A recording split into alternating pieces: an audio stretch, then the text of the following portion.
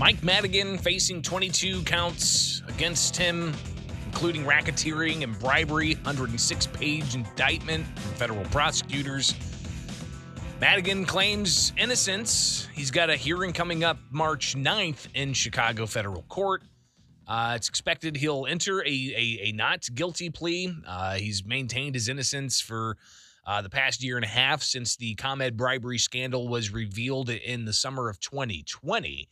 And that's just one small element of the new federal indictment that was handed down against Madigan and his close confidant, Mike McClain. It is the WMAY Morning News Feed, 7:44 now, and you can chime in on this at 217-629-7970. Do you think he's actually going to see time behind bars if he's found guilty? And again, Madigan maintains his innocence. He ultimately says, and he's said this for months now, that the government's trying to criminalize, or those others who question his behavior are trying to criminalize standard constituent services. And he says that standard constituent services getting jobs for people. But those jobs, according to the allegations, even way back in November of 2020, where you had a House panel reveal some emails that indicated these jobs weren't, you showing up with a strong work ethic and you working your tail off for that paycheck. No, these jobs were little to do nothing jobs. And these, of course, were political patronage of sorts. And that's the allegation. But you've got a 10-year-long revelation here that federal prosecutors are lining out. And what's fascinating is the evidence and the depth and the clarity that the federal indictment has, and dates and phone calls and quotes and documents. So they've got a case here they're going to be bringing, and next week we'll actually hear exactly what happens in court with this particular case against the longest-serving House Speaker in U.S. history, Michael Madigan. He wasn't just the House Speaker. He had a nexus of power that was not seen anywhere else, by being the House Speaker, controlling the political dollars for state House representatives, but also being the chairperson of the Democratic Party of Illinois, where he essentially controlled the political funds for those who were running for political office as Democrats and giving them money. And you got to ask yourself how those funds ultimately were generated, how those political contributions were ultimately generated to then trickle out to the other candidates that were running for office under the Democrat flag. So it'll be interesting to see how all this plays out. But one thing's clear. The investigation's far from over, and that was made clear by John Lausch. Now, I've got a series of clips here for you. We'll hear from Governor J.B. Pritzker yesterday answering some questions.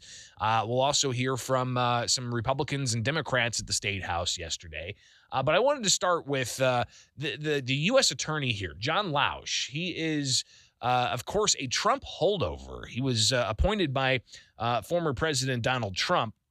And he was kept on because if you remember back in 2021, U.S. Senator Dick Durbin insisted that Lausch is doing important investigations and he needs to be kept on. So here's what John Lausch had to say a bit about the ongoing investigation and how long he plans on serving in the capacity as U.S. Attorney for the Northern District of Illinois. And I was here as an assistant U.S. attorney for a number of years before I had the great fortune of coming back in this job. I think we all shake our heads sometimes when we think that there's another corruption case that's happening. It happens with other crimes as well. And that's why I've kind of defined our problem as a very stubborn one.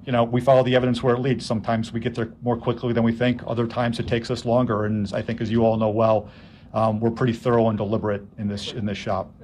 Yeah, I can't answer that. I serve at the pleasure of the president like every other U.S. attorney, and I'm honored to do so. So, again, John Lausch saying he'll stay on as long as the president allows him to, and there's more to investigate.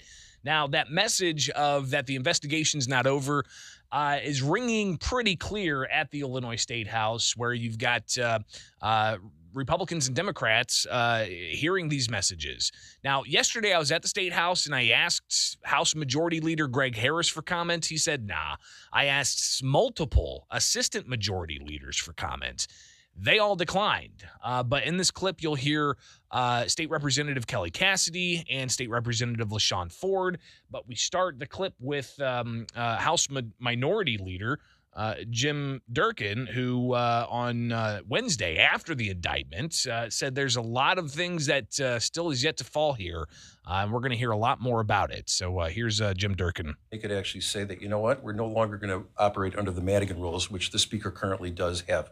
We're no longer going to operate with his heavy hand, this iron fist on this process about stymieing and blocking the minority party from having participation or being engaged in any issue that is meaningful to the state of Illinois. This is their chance to change course and say that we're going to move away from the way that Madigan and the current Speaker have been running this chamber. The Speaker is gone, and we have implemented some changes. We've given some more powers to the Legislative Inspector General. Maybe not enough yet, but yes, we are in the midst of some significant change, and I'm grateful for that. There's always more we can do. I can't say who's left. But I think it's clear, based on his statements, that this is not over and that there will be further charges against individuals down the road. Well, one, I think that you look at it and you know that the feds are serious about rooting out corruption. And so that's number one. And I think that's what we all have to take from it, that if Madigan could be taken down, I mean, everyone better be careful of their dealings and as elected officials. So lawmakers continuing on today. They're in at 9 for the Illinois House. The Senate's been off this week, but the Illinois House back in at 9 today before a break for the weekend. But they're continuing on. And I was expecting some kind of statement, like a reassurance of sorts in the Illinois House yesterday. I did not see that. So the current Speaker, Emanuel Chris Welch, at least when I was monitoring, and I haven't seen any updates, did not address this issue openly on the House floor. And I was anticipating that to happen, but it just did not happen. Will it happen today? We shall see. But we'll keep you posted there. Governor J.B. Pritzker being asked about this yesterday. Of course, he was asked on Wednesday, but it was before the actual indictment came down. But the governor asked, actually peppered with several questions, and here's his response to some of those. On March 1st, I called to let him know that we would be making changes at the Illinois Arts Council. Only that I was asked to be a witness and that they wanted to talk about any interactions, and I was happy to cooperate and answer any and all of their questions.